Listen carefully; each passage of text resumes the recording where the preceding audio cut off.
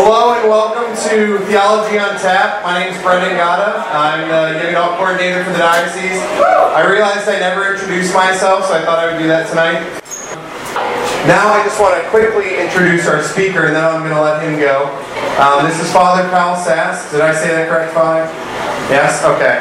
He's a diocesan priest in the Archdiocese of Washington, and he's a native of Poland.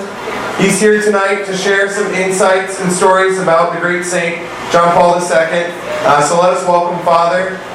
And he didn't bring anything on paper, so it's all in his head. So prepare to be amazed.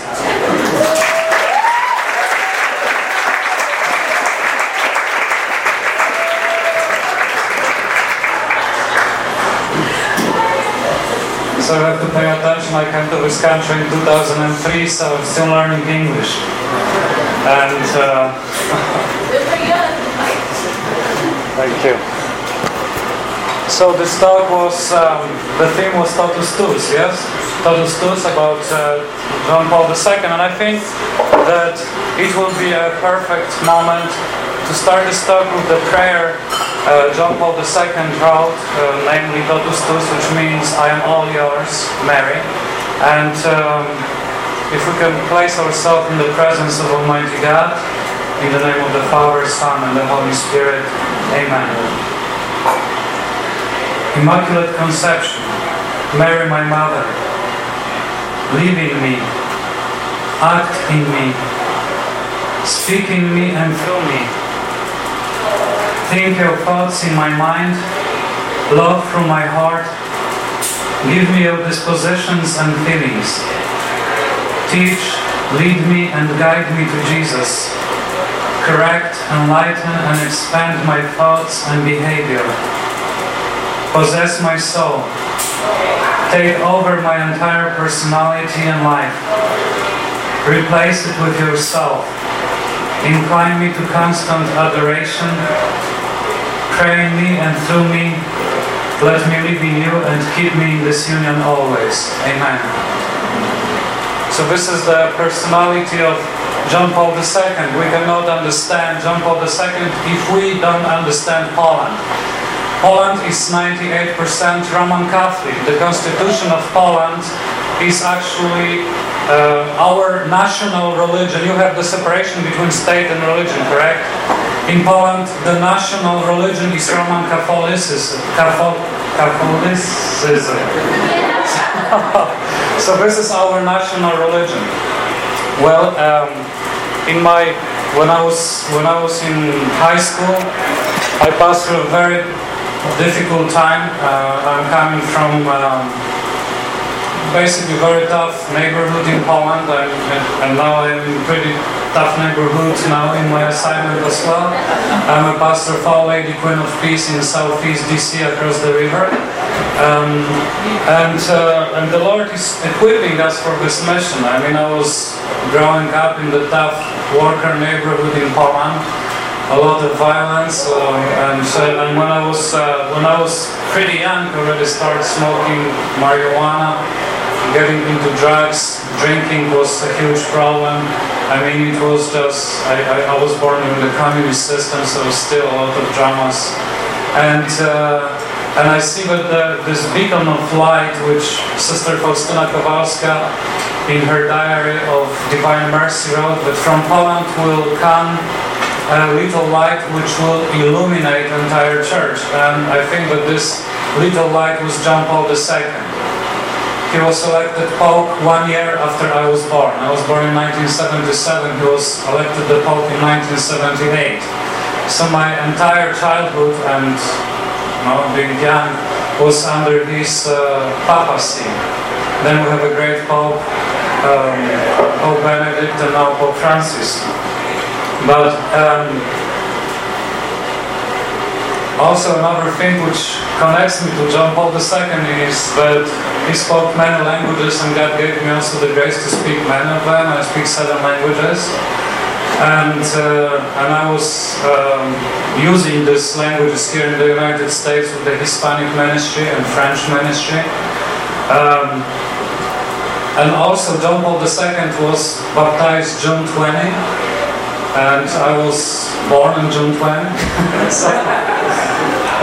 So John Paul II was always a huge inspiration, and especially as you remember in May 13, 1982, he was shot in the St. Peter's Square, and it was the biggest shock. I remember still as I was only 5 years old, but everybody was, everybody was crying, was panicking, what's going to happen to Pope John Paul II, is he going to die?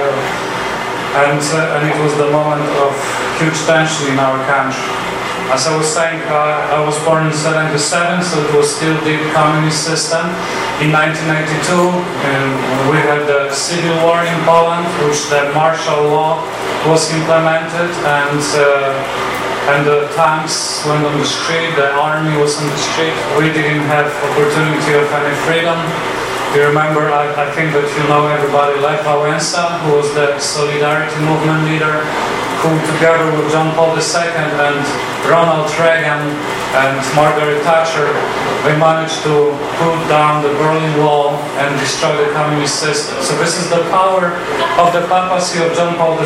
What I remember, I don't remember when he was praying this, but I have so many DVDs I have an entire collection of his DVD talks.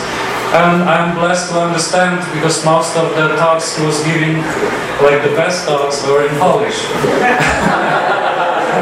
Also, the Theology of the Body is written in Polish. And so I was listening over and over again his homily given in the Piłsudski Square in Warsaw in 1978, but nobody was thinking that he will actually come to Poland, because the communist system didn't allow Paul VI to come to Poland to celebrate the 900th anniversary of Polish baptism. Poland was baptized in 966, and in 1966 we were celebrating 900th anniversary, and the communist government didn't allow Paul VI to come to Poland.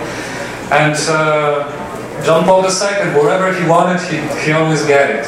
I mean, this is the beauty of him. He said, I want to go to Mexico. Everybody said, Casaroli, who was the Vatican spokesman, he said, you will never go to Mexico. There is a separation between state and religion, huge persecution of Catholics. You will never get to Mexico. He said, I want to go to Mexico. He went to Mexico, even before he went to Poland.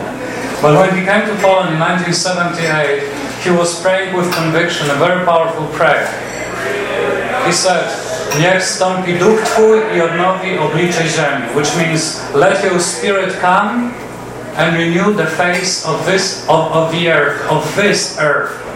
And it was very prophetic. In 1978, when the communist system, they even, the only footage of the TV, from the TV, they were showing only the nuns, priests, and the old ladies. But this is the Catholic Church in Poland.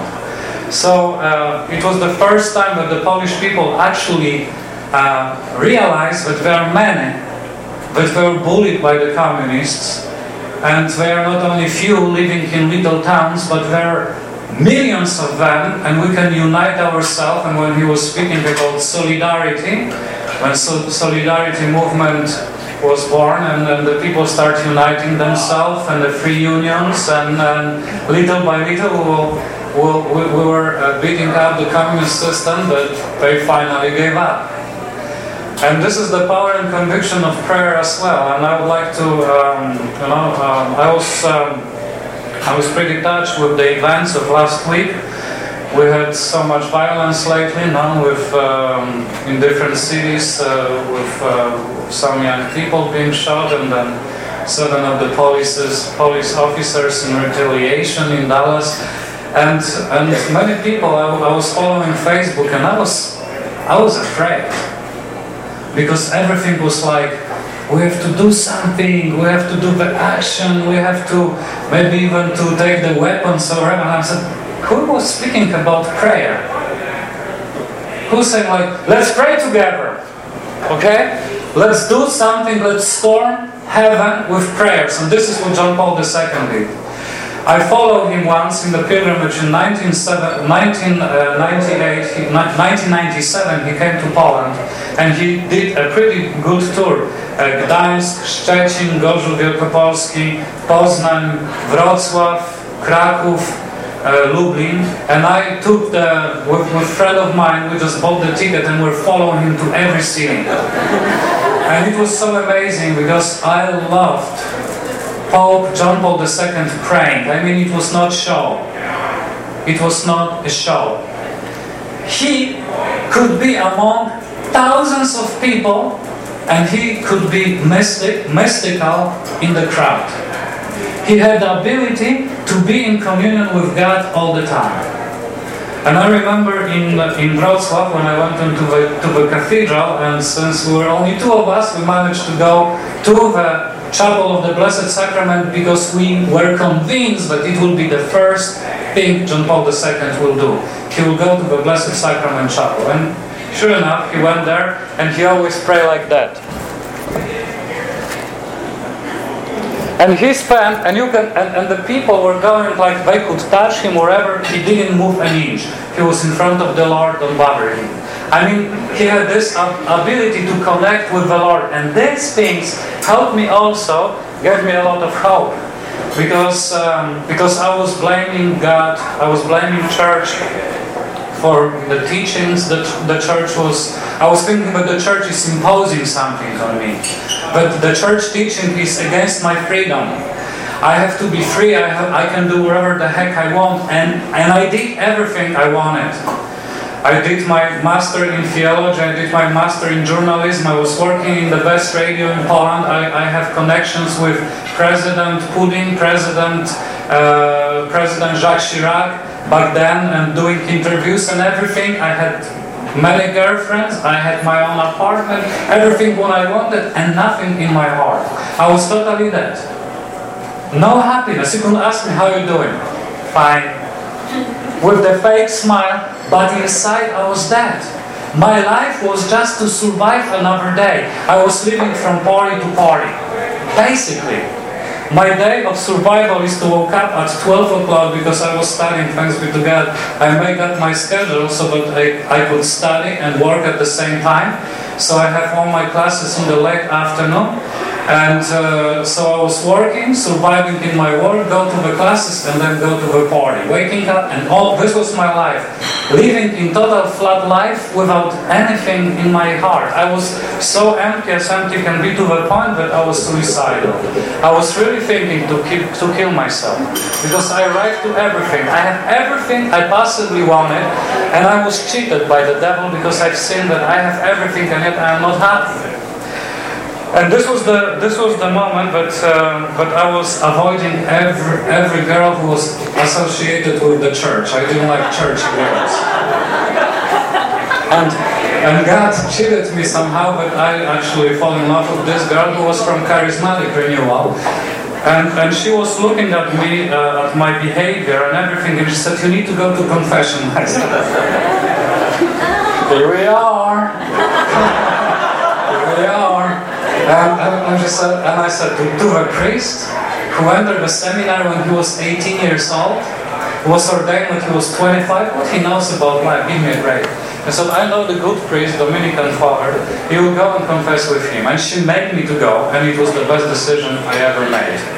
Because this priest was like Padre Pio, I think that he was like the disciple of John Paul II. He just looked at me and he told me all my sins in my face. He just said to me, because I was so paralyzed with fear to go to confession, so he said, "I will say your sins and you will say yes or not." And basically everything he said, I was like, yes. And then the other one, he said, "But there's the last one, I want you to speak it up, you yourself." And this was, I think, the biggest sin I have, hatred. Hatred. I was hating. I was hating my father, blaming him for all the dramas in my life, for his alcoholism and how he treated my mother. And in fact, I was saying, when I will have a wife, my wife will be treated totally different. how stupid I was. I have the same DNA as my father. And then I arrived to such a despair that I was hating even everybody else, and the most I hated myself. And when I said all of this, then the priest gave me a Bible and he said, I'm leaving you for half an hour. I will be back. If you find in the Bible at least one passage in which God says that He hates you, go to the basement, kill yourself, and I will do the Catholic funeral for you. And this was a very powerful statement. I think it was like first time somebody got my attention. And I was thinking to myself in my pride and arrogance, I said, of course, but in the New Testament I will not find anything, because love, love, kiss, kiss, no, this is the New Testament. The Old Testament is everything, storm and earthquakes and killings, so there I find something, and I did it. And he came back and said, oh, you are here, praise God. And then he started to read from the beginning of the Bible to the end. Their powerful statement about the love of God, and as you know the statement from Isaiah, even if your mother forgets you, I'll never forget you. On the palm of my hands I have written your name. And then he told me one thing, that I have to go to ask my father for forgiveness. And this blew my mind. And then I remind myself, John Paul II, when he was shot in 1992, the first thing he did when he survived and came out from the hospital was to go to the prison and to meet Ali Akbar. And this was the first thing he said, I forgive you. Everything in the scripture, and especially in this year of mercy, is about forgiveness. You know why centurion converted? The centurion, the cruel centurion who was crucifying Jesus Christ. He was in awe, he was awestruck, because he witnessed something extremely extraordinary. He never witnessed this before. He crucified thousands of convicts, and he witnessed that every convict was blaspheming, cursing in pain. And he was blaspheming against the Romans and said, somebody will punish you, you wicked Romans. But it was the only time in his life that he witnessed that there was one man crucified and shout from the top of his lungs, Father, forgive them. And it was Jesus Christ. And you know what he said at the end? Truly this man was a son of God. This is what makes us children of God. Our ability to forgive our enemies. Of course, this was not something natural, because I said to this priest, are you kidding me? For everything what this guy did to me? He has to come to me, kneel down and kiss my feet, and maybe I will forgive him. And he said, well, that's why you are in the state you are. How you can pray now, our Father who art in heaven, hallowed be thy name. I cannot even give you this as a penance, because it will be blasphemy. Because in the moment that you will say, I forgive us our trespasses as we forgive those who trespass against us, you cannot say this because you hate your father. Well, I said, it's okay, I will try, I will do it. So he said, by the way, I had the long hair, so he said, cut your hair, buy a suit. So this first part was very easy, because I went to the barber shop, I cut my hair, buy a suit, and I go to my dad. He didn't recognize me at first. We talked. And my asking for forgiveness was, forgive me, Dad, because you are like that, and that, and that, and that, and that, and that. Okay. My dad said, okay, I forgive you, man. I just cursed him off, but okay. I came back and the priest was telling me, you don't understand. Because to forgive somebody is to give somebody, you have to give someone a satisfaction, because you are thinking that you are better than your father. So he said, so I think that you have to go, do you have an aunt who was growing up together with him? I said, yeah, she lives in France, so pack your bags, go to France and talk to her and learn about your dad. And it was the best experience, because I learned the terrible life my father had. And that was a very easy way afterwards, when I learned what he passed through, then I started to justify him. Like Jesus Christ justified the people. He was justifying the people who were poor sinners, like Zacchaeus, for instance. No? He justified him. He loved him. And this experience of forgiveness opened my mind. And then when I start to read the Bible, and when I start to read the letters of John Paul II and his teaching, everything started clicking in my head. Because in the history of Poland, we have many saints who did this extraordinary thing. First of all, we have Maximilian Maria Kolbe. And I hope that someone of you is going to Poland for World Day. Hopefully we'll go to Auschwitz. Auschwitz is for free this year for the World Day. And it's pretty interesting, but Santa Benedicta of the Cross at each time, the same thing. But it's pretty interesting, Maximilian Maria Kolbe, that in the midst of the horror, when the people were losing faith, and by the way, I am Jewish from both sides as well, my grandmas and my grandfather from both sides, they were Jewish. My grandma survived Holocaust. Thanks be to God, she was not sent to Auschwitz because she will not survive, but she was in the camp on the Russian side and she managed to escape and survive the war. But she was Jewish before the war. She converted to Catholicism after Holocaust. This is interesting. She converted after Holocaust, when many people lost their faith in God. And this was why John Paul II was very powerful preacher, because he has experienced the both craziness of people, communism and Nazism. The two ideologies which removed totally God from the picture, correct? But they removed them. The Hitler was saying that Übermensch, the Superman. Now we have to build a powerful society. So we have to eliminate all the Jewish people. We have to make from the Polish people slaves, because nobody knows that the Auschwitz-Birkenau was constructed for the Polish people first. Did you know this? It was for us first. From 1939 to 1942, the only people who were exterminated in Auschwitz-Birkenau was Polish people, and gypsies, and Russian prisoners of war. In 1942, when Hitler made a decision of the final destination of the Jewish people, they moved Auschwitz to Birkenau, and they opened this huge camp in Birkenau, and they start right away killing 5,000 people a day. Can you imagine 5,000 people a day?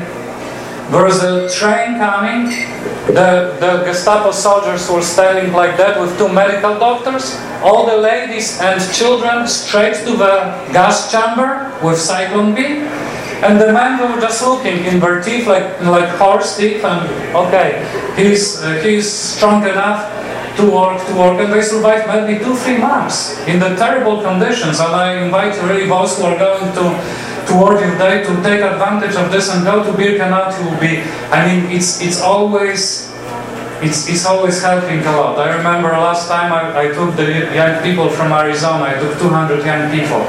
I couldn't sleep almost all night because they were going wild, you know, the teenagers. And I was praying to God, give me at least one night, because I will go to the St. Elizabeth Hospital for my mental problems, please.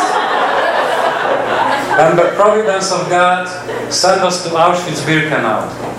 We did the tour in Birkenau.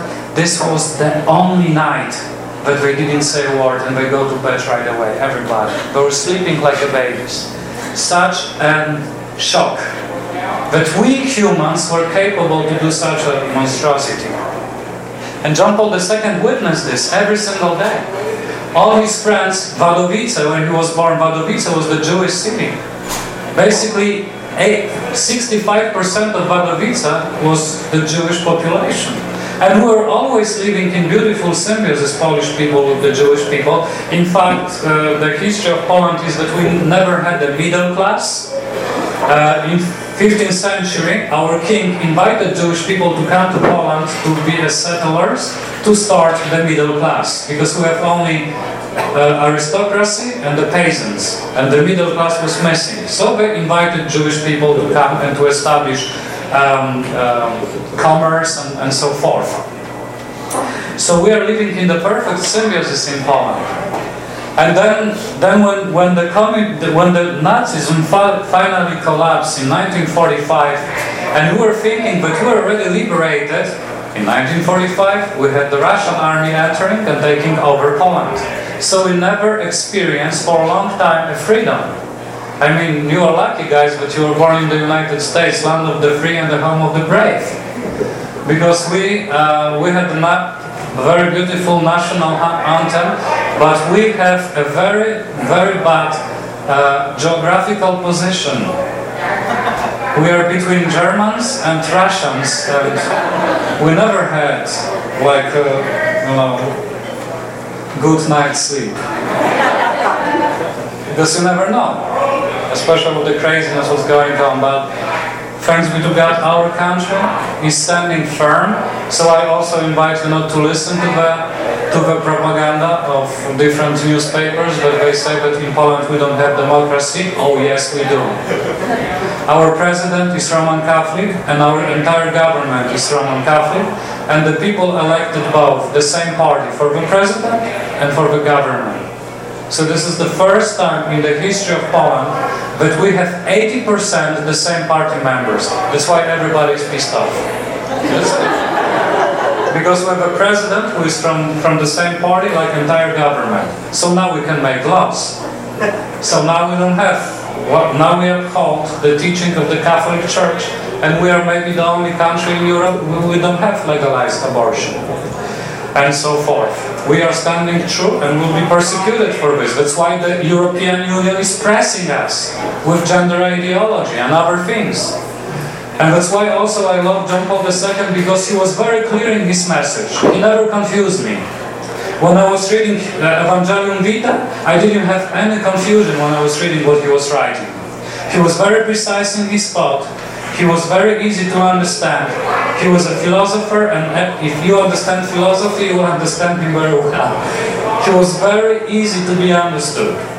And this what helped me in my priesthood personally. I mean, I'm reading and rereading, and once again, for me, to read the encyclicals of John Paul II is not one night event.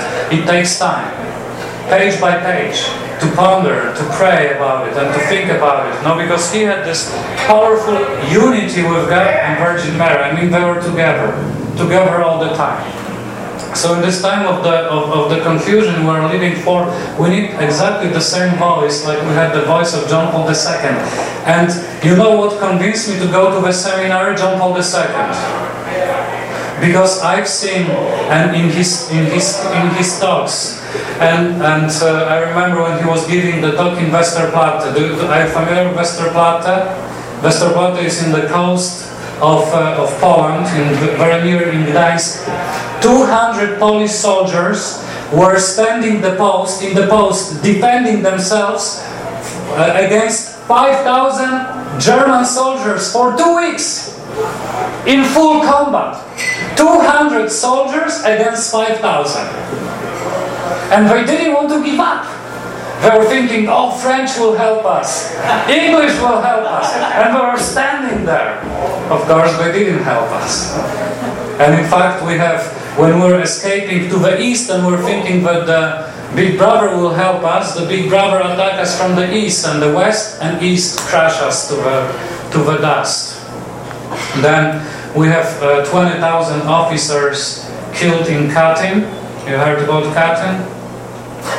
By the way, our president was flying there, the previous president was flying with an entire cabinet, an entire plane crashed, an entire cabinet was destroyed. Pretty interesting, huh? There's a joke about it. Putin says, well, comrades, we have to adjust the time zones because I'm pretty confused. I was calling China, and in China I was saying that happy birthday to the president of China, and they said his birthday is tomorrow. And I was calling Poland and saying condolences, and they said, President didn't leave yet. So this is the reality. We know the truth. Everybody in Poland knows the truth, what's happened, but that's it. God will reveal this at the end of times. So this is the situation, and I mean, just looking at John Paul II, look at his personality. Have you ever saw him sad? I never seen him sad. He had a serious face because we Polish do have serious faces. Okay, so but I've never seen him sad. And according to the deep psychology, he should be the most depressed person in the world, no? His mom died when he was only 7 years old. His brother died, and his father died when he was 19. He was by himself, surviving the war and surviving the communists at the same time. And he never got angry, he never got depressed, and always at peace. Why? Because he had this belief. And I remember, you know, when, from the stories, when he went to Kalwaria Żydowska, which is a very beautiful Marian shrine, and his mother died, and his dad took him to this place. He was looking at the icon of Virgin Mary, and he said to her, "You took my mother, now you have to be my mother." And that's why you will understand his totus tus ergo sum Maria, I am all yours. And this powerful prayer we're listening to. You will understand John Paul II, because for us Polish, Virgin Mary is like for Mexican Our Lady of Guadalupe. It's exactly the same. If you say something against Virgin Mary in Poland, you are in big troubles. That's why I'm so happy and blessed that God also, in His mercy, sent me to most of the parishes in my priesthood named after Virgin Mary. I was in Immaculate Heart of Mary, and now I'm in Our Lady Queen of Peace. And I hope that if I will change the parish, I will go to another Marian parish. To Częstochowa. Częstochowa is the place when Black Madonna is. I know many people are asking why you have a Black Madonna, because this is original icon of, the Virgin Mary was not European, no? Virgin Mary was Jewish. And the Jewish people are not white, but Jewish people are dark. So Virgin Mary was dark, Jesus was dark, and when this icon was painted, according to the tradition, this icon was painted on the table made by Joseph in Nazareth. This is the tradition, and was painted by Saint Luke the Evangelist, who saw Virgin Mary. So he was painting her, so this is his visual experience of Virgin Mary. And this icon came from Byzantium after all the turmoils, and to Hungary, and from Hungary when our king married Queen Jadwiga from Hungary, then she brought icon of Black Madonna to Poland, and is kept in Częstochowa, which is called Clare Mountain. On the beautiful mountain there is huge monastery, and then all Polish people, they have to go at least once in life. It's like Mecca for Muslim, and Guadalupe in Mexico. I mean, I have been blessed to go 3 times already to Guadalupe, and this is the most powerful experience. John Paul II, I remember when I was in Arizona and John Paul II died, I went to one of the churches in Arizona, and I was crying in front of his picture, and all the Mexicans came, "Why are you crying? He was not Polish, he was Mexican."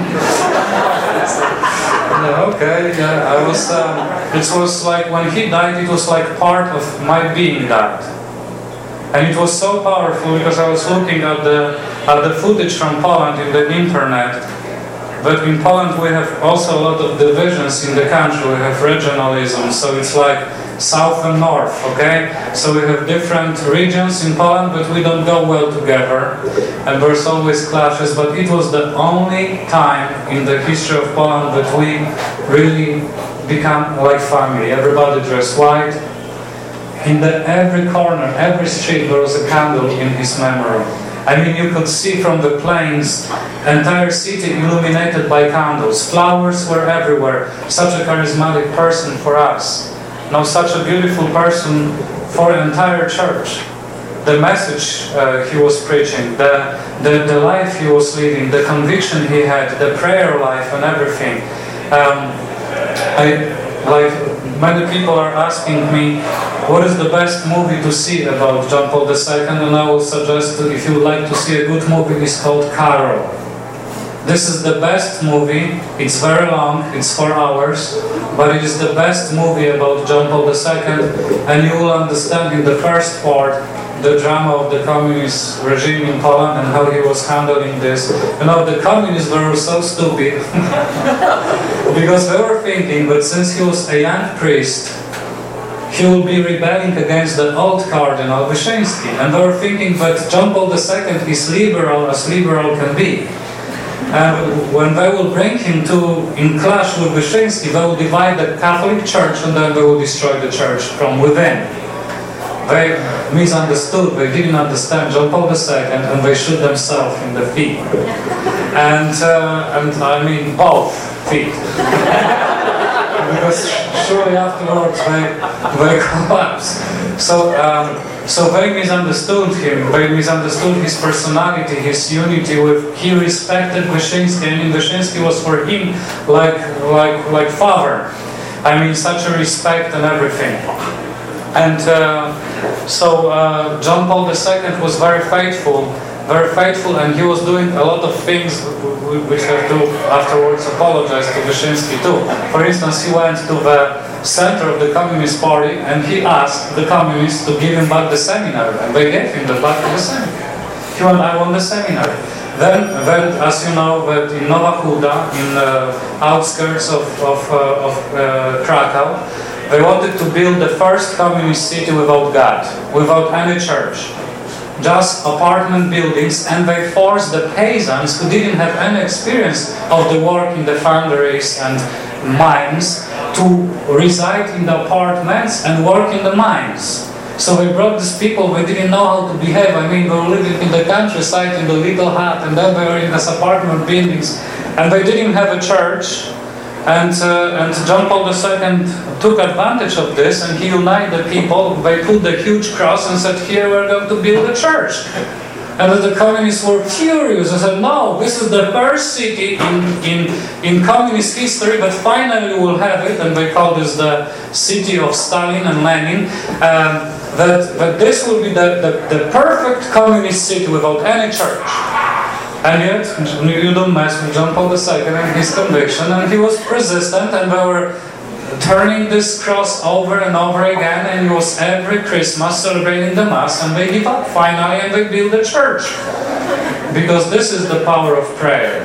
So this is what I was trying to say. We have so much citizen unrest now in the United States. Prayer. Have you seen the movie War Room? This is my favorite movie. I mean, this is what we have to do. We have to unite ourselves in prayer. Go to the closet. We don't have to go to the closet like Protestants, but we can go to the church, and we have a lot of churches with empty churches. That there's the tabernacle that Jesus Christ is waiting for us, and to go there and to talk to Him, to resolve the problem with the prayer. And this is what I was taught by the vision of John Paul II and his relationship with God. And what struck me the most when he was really, really very old, you know, everybody is loving the picture of John Paul II when he was young, energetic, you know, athlete and everything. But I like John Paul II at his last stages of life. His person touched me more when he was broken and old. And what really convinced me about that he's not fake, first of all, I always listen to the music, because the voice says a lot. I can say, I love you, and I know that this is fake. And you can say, I love you, with the special charism, and you know that this is true. So every time when John Paul II said, I love you, I really felt it. When he said, do not be afraid. No, ariate paura, aprite sparantate porti a Cristo. No, don't be afraid, open wide the door for Christ. This guy, when he said this, I mean, I felt it. It was not fake, it was conviction. When he was saying, you know, when he went to Chile, there are two ways. No, the way with Christ and against Christ, and he was naming, and he was strong. I mean, strong. They have this terrorist attack not terrorist, mafia was killing in Sardinia, or wherever it was in Italy, Sicilia, no? The Sicilian mafia. He went and he said, he was preaching he had always something written down, but then he pulled and said, "You cannot kill!" I mean, he was like that. When he got the Spirit, I mean, he was like totally different person. I mean, he was on fire for Jesus Christ, and this would make me happy, joy, when I saw it. And the most powerful for me was, however, when he couldn't speak at all. Do you remember this time? He didn't say a word. One day, he appeared in the window, and the only thing he did was this. And the huge saliva was like coming from his mouth. Make himself total impotent in front of everybody. But it was the moment when all the young people went wild, because they saw the prophet of the truth. Whatever he was preaching, he was truthful to the end. And you know, when he died, on the vigil of divine mercy. Thanks to John Paul II, we have divine mercy in every continent of the world. Who would imagine that the little nun from Poland, Faustyna Kowalska, who had only 2 classes of primary school. I mean, 2 classes of primary school. You know that the Polish language is the most difficult language in the world? For example, w Skrzebrzeszynie książ brzmi w Trzcinie. Okay? This is just an appetizer. The thing. Class. We are not romantic language like the Roman language, like all the languages like Italian, Spanish, French. That's why many times I misplace the articles, because when I came to the United States I was putting articles even before the names. The Paul told me, or whatever, you know. So, because for me it's something new. We never have this. In Polish language we have Latin grammar. Nominativus, dativus, accusativus, no? The declination. So this poor nun, by the obedience to her spiritual director, was told to write the diary. You know that she didn't commit even one orthographic mistake? And I was fully educated, college education, and if I write something, I still make orthographic mistakes. And she had only 2 classes of elementary school.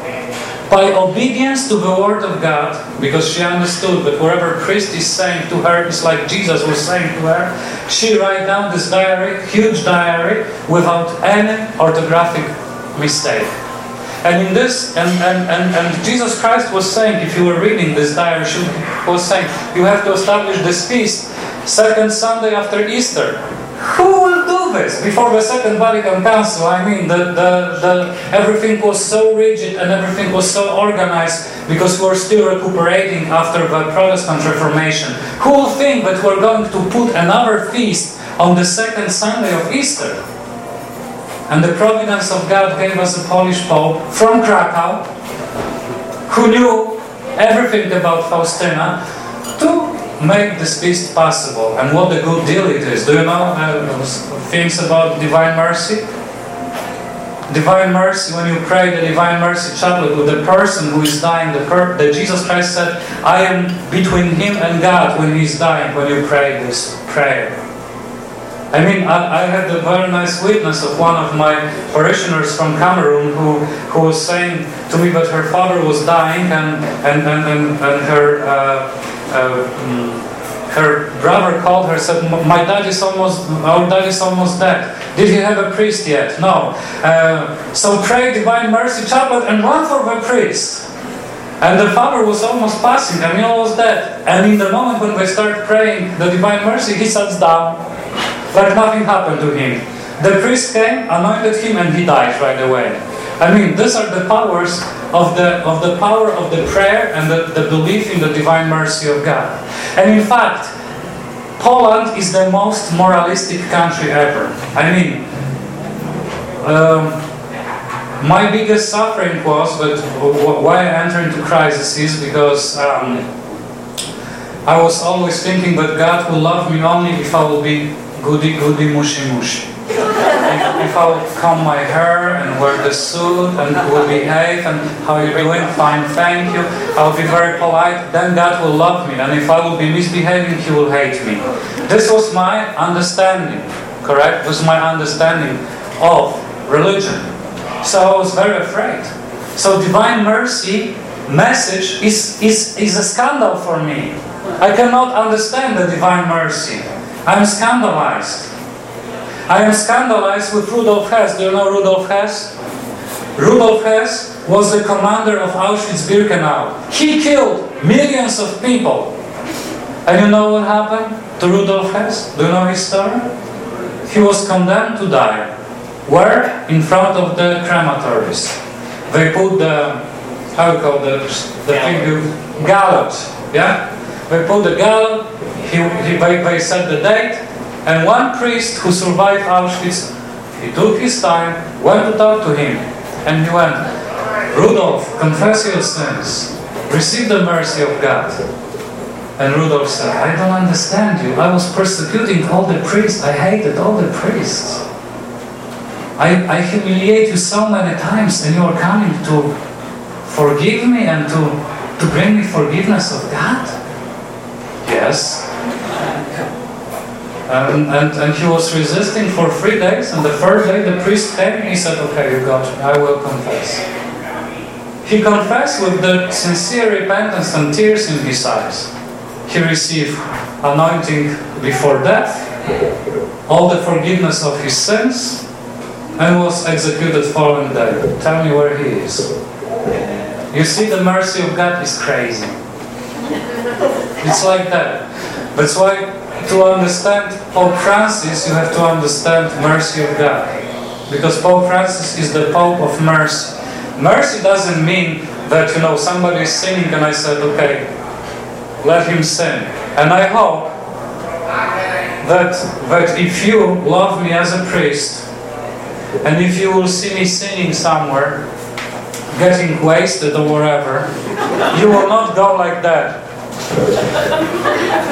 But you will come and you said, Father Sass, what the heck you are doing? And you will take me by the hand and bring me to the rectory and call my bishop to help me. This is what the mercy is all about. If I love somebody, I correct somebody, correct? So the mercy of God which John Paul II, Faustina and Pope Francis are showing to the world is this. There's the perfect story about Zacchaeus. Everybody is familiar with Zacchaeus? So this is my personal interpretation, so this is not nihil obstat, okay? I think that Zacchaeus was a little boy bullied in the school. Okay? Like I was bullied in the school when I was a little kid. I was always wearing glasses, and back in the time I had these big plastic glasses with the huge glasses inside. So the kids were beating me up, and then some kids even say, just take his glasses off and he will kill himself. And stuff like that. I remember. So when I was a kid, I was thinking to myself, one day I will become a Catholic. I will have a gun, I will have a power, I will have a badge, and they will pay for it. Imagine. Now, Zacchaeus has the same thing. He was bullied, so he said, I will grow up and I will be tax collector. And not only tax collector, but chief of tax collectors. And I will make all these bullies to pay not only normal wage, but triple, or even 4 times more. And it happened. He had everything, all money, all prestige. And he learned that Jesus Christ was passing by Jericho. So he made himself a little bit crazy, and he jumps on the sycamore tree. By the way, sycamore tree is the tree which produces the fruit, which is like fig. Okay? But in order to have this fig sweet, you have to pierce this fig through, so that the juice can come out, and when the juice comes out, it becomes sweet. So now you understand what I'm trying to say? God is piercing us with a lot of experiences, a lot of drama, so that we may become sweet, not bitter. And so he's sitting at this bitter fruit sitting on the tree, and is terrified, afraid, and curious what this Jesus is all about.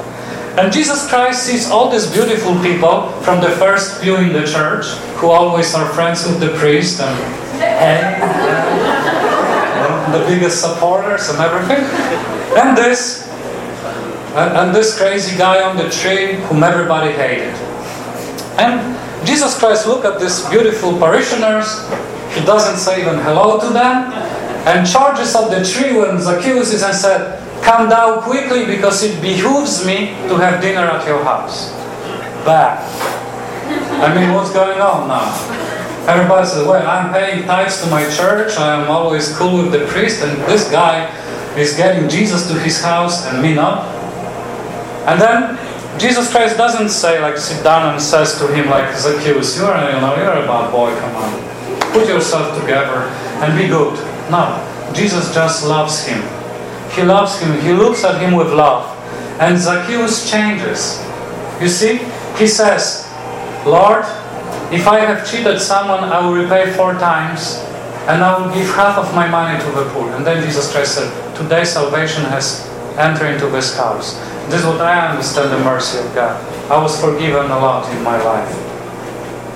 And John Paul II always gave me hope. Every homily I was listening to, I never heard any moralism in his homily. Any moralism. He always said that God can help you. Do not be afraid. Do not be afraid to go to the deep water and to throw the net for a catch. And John Paul II catched me. I was a very rebellious. I was not Nemo. I was a shark. And he got me, even this rebellious one, to the net. And thanks to him, I'm also the priest, because before 1983, I could not be ordained a priest. You know why?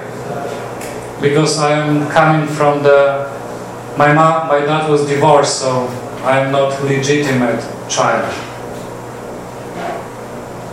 Okay? And my brother is a priest too, thanks to John Paul II. And my sister is expecting the 5th child because of John Paul II. And my other sister is expecting the 4th child because of John Paul II. If not, she will have only 1 boy and 1 girl and dog. But yet, listening to the preaching of John Paul II, it opened our hearts. First of all, because our children are not our children. You have them in lease. They're children of God. Like my body is not my body, it's the body of God. God gave me leasing, I have to bring it back, correct? I'll be judged whatever I did in my body. That's why the body is the Holy Spirit. I learned through the mercy I was shown by all these popes one thing. We are so happy, people of God, that we have these great popes on our path. We have so much opportunities, and to believe in this beautiful message of the gospel. God loves you. This is the powerful announcement that He died for you, and John Paul II was always standing with the crucifix and said, look how He loves you. Today when I say this to you, you have 2 options. You can say, I believe and you are in heaven, and you said, I doubt you are in hell. Because heaven is that you believe that you are deeply loved by God. Don't look at yourself. Don't look at your sins. Your sins have been forgiven. There's no sin that cannot be forgiven. Repent and change your mind. What does it mean, repent? This is what Jesus Christ was saying, repent. And Pope Francis and Pope John Paul II, what does it mean? To change mentality, to think that God is good. And not only like we say, God is good all the time, God is good. But to really believe what I say. Really believe what he said. And really believe what Pope Francis is saying to us. And it's not by a chance that we're going to Krakow. Krakow. Why? Because John Paul II started the first Word of Day. The first Word of Day when he gathered all the youth in Rome. Then in Częstochowa in 1991. Then in Philippines. Millions of people. I mean, it was like more than 30 million people. I mean, it was the biggest Word of Day. And the first one I went to was Loreto. After meeting in Philippines, not too many Europeans got visa to go to Philippines, so we organized another one with the Pope in Loreto. And in Loreto in 1995, I stood up to be a priest. This is the first time I felt that God is somehow calling me to do. And then I went to Paris. Wow, beautiful! In Paris was so amazing when he was talking to us. When he made Santa Teresa of Lisieux, the little flower, he made her doctor of the church. I mean, it was so cool to be all around these young people from all the world. I mean, we are Catholic Church, my people. Wow, this is so cool. I mean, you go there, like we are like in our little churches, and we see like, you know, only 1,000 people here. I mean, you go there and you see people from Australia, from Africa, from Europe, from both Americas, I mean, even from Greenland, and you have people from all the world coming under one banner, and the banner of Jesus Christ, in and with the Peter. Pope is the Peter. Ubi Petrus ibi Ecclesia. Where Peter is, there is a church. And hopefully one day we will understand this and come back to the full communion with the Catholic Church. Today I have a meeting for the funeral and said, oh, in my church everybody can come to communion. I said, in my church not everybody. I pray that one day we will do, but in my church only those who belong to the Catholic Church.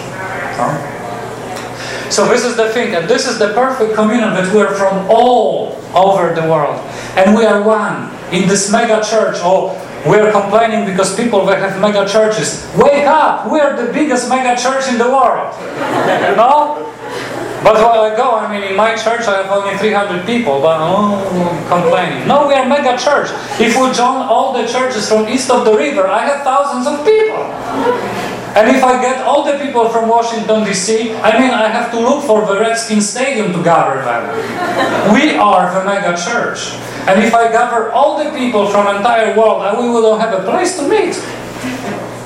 And this is the thing. This is what we have to be proud. And this World Youth Day is reminding us. So that's why I invite you really to consider to come to Krakow, in the capital. Okay.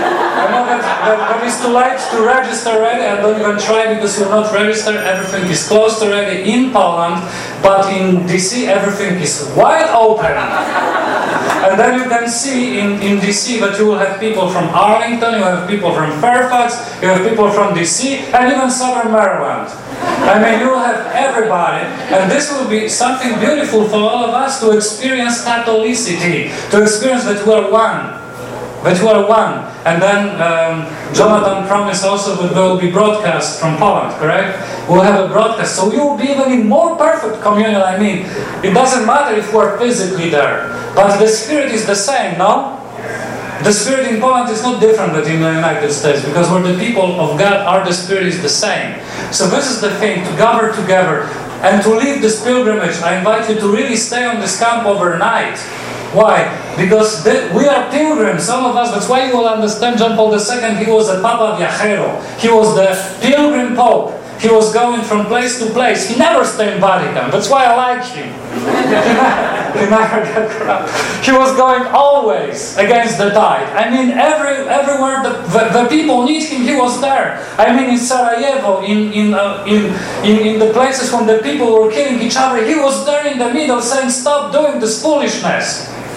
When the war in Iraq broke out, he was the first one to speak against. I mean, when the Cuban crisis was there, he stopped the Cuban crisis with Reagan together, or whoever president was back then.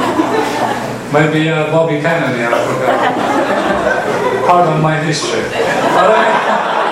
But this is the thing, that this is the power of this is the power. So I'm going physically to Krakow, and I'm very happy because I'm going back home. I will just see my parents, unfortunately, only 2 days, because we'll be staying in the church when I was baptized. And I hope this 110 people who are going with me are going to enjoy the place there. And we're going to stay with the families and to experience everything together. I already called my pastor to organize to bring all the youth from my city to one church, and we'll have experience of American children can say their experience, and the Polish children their experience. So I envision this to be pretty cool. And this is the thing. I mean, really go. I mean, to this great event, and to be a huge testimony, not only because imagine if only 200 people shows up, you know what Washington Post will write? Young people, they don't care about Catholic Church. No, you know, we already have so many complaints, anyways.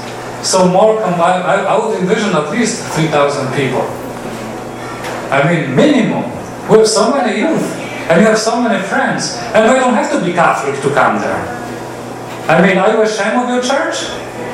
You know that in my church, I'm in the African American church. They're bringing people to my church from their other churches, and the other churches are bringing also people to their church. And I have many, and I'm going also to Baptist church many times just to find out what they're lying down, so that I might have an idea. And this is the thing. I mean, they are not ashamed to invite me. Can you come?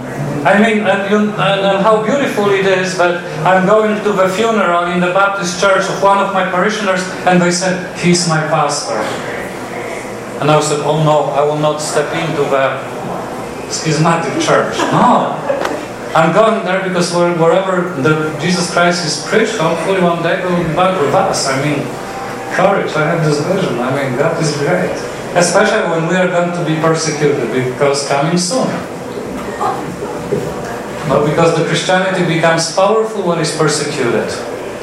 And did you go to the 4th of July in the Basilica, the Mass for Freedom, Fortnight for Freedom? You went, no?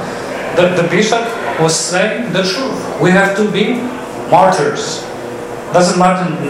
Martyr doesn't mean that we have to. The ISIS will come and cut your throat. Martyr is mean to give testimony. I mean, hey, I belong to the Catholic Church, the oldest church in the world. Okay? And we are gathering in campus of Catholic University, and I will show you what we are doing, because many people think that we Catholics are sad, but we are so boring.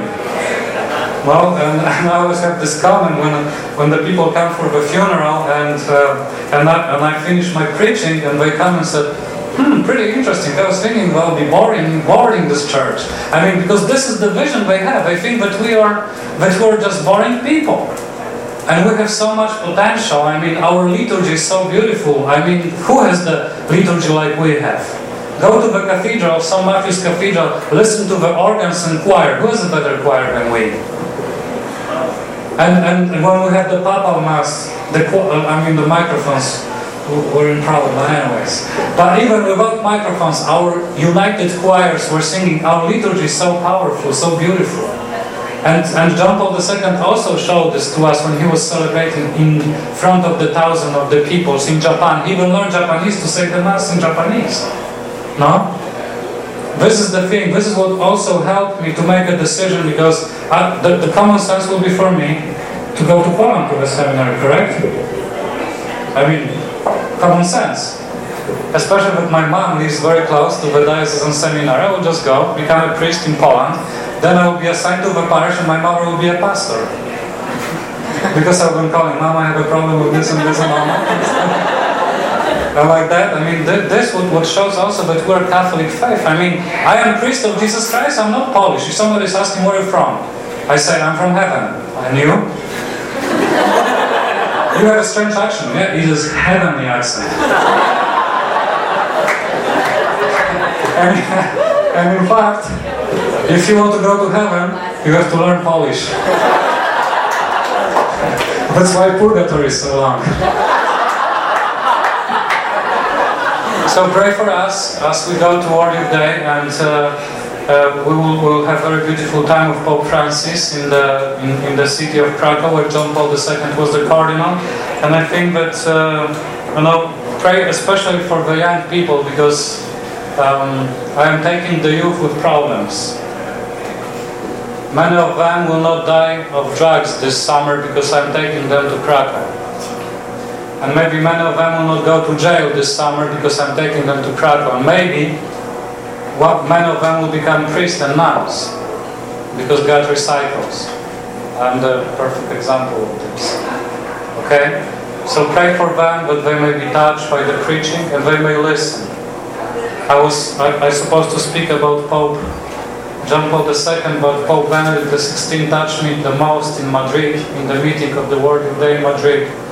He said, "Who do the people say that I am?" And then he said, "Who do you say that I am?" Whom we're following, the ghost, or we're following Jesus? We follow Jesus, the Son of Man. And as Pope Francis said, Jesus is the face of God. How beautiful face God has, no?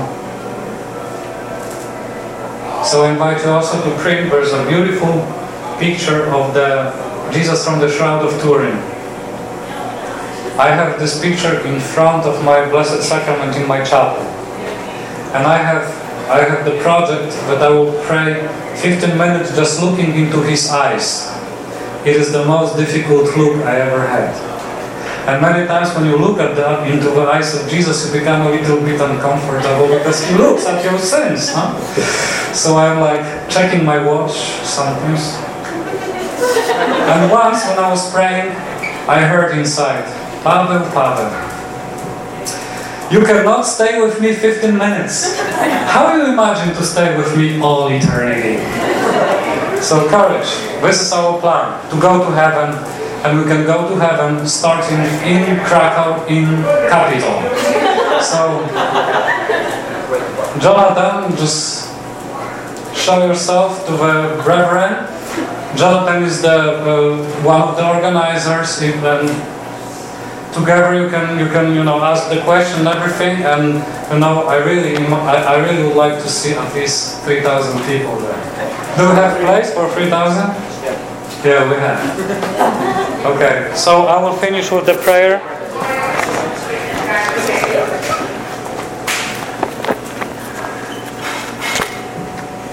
In the name of the Father, Son, and the Holy Spirit, O Blessed Trinity, we thank you for having graced the Church with Saint John Paul II, and for allowing the tenderness of your fatherly care, the glory of the cross of Christ, and the splendor of the Spirit of love, to shine through him, trusting fully in your infinite mercy and in the maternal intercession of Mary. He has given us a living image of Jesus, the Good Shepherd, and has shown us that holiness is the necessary measure of ordinary Christian life, and is the way of achieving eternal communion with you. Grant us, by his intercession, and according to your will, the graces we implore, hoping that he will soon be numbered among all your saints. Amen. I'm sorry that I was speaking too long.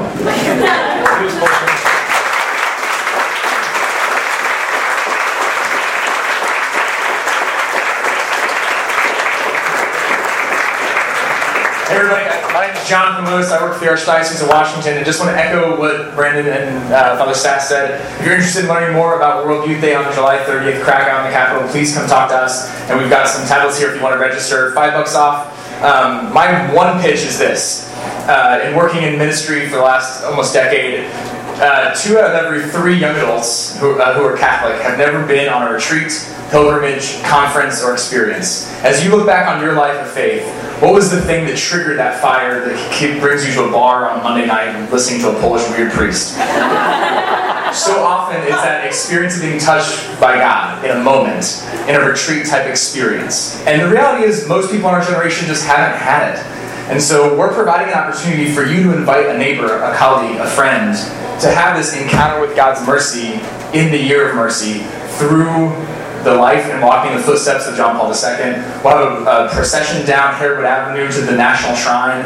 We've led by the relic of John Paul II. You can have a tour at the National Shrine of John Paul II and his life. National speakers, Father Jim Martin from America Magazine, Gloria Purvis from EWTN, Dr. Jonathan Reyes from the Bishops' Conference. It's fully bilingual. Has a track for persons with intellectual disabilities, for American Sign Language, open to all of God's people here in the region. Hello. So register over here, $5 off tonight if you register tonight for Krakow in the Capitol in about 2.5 weeks. Thank you.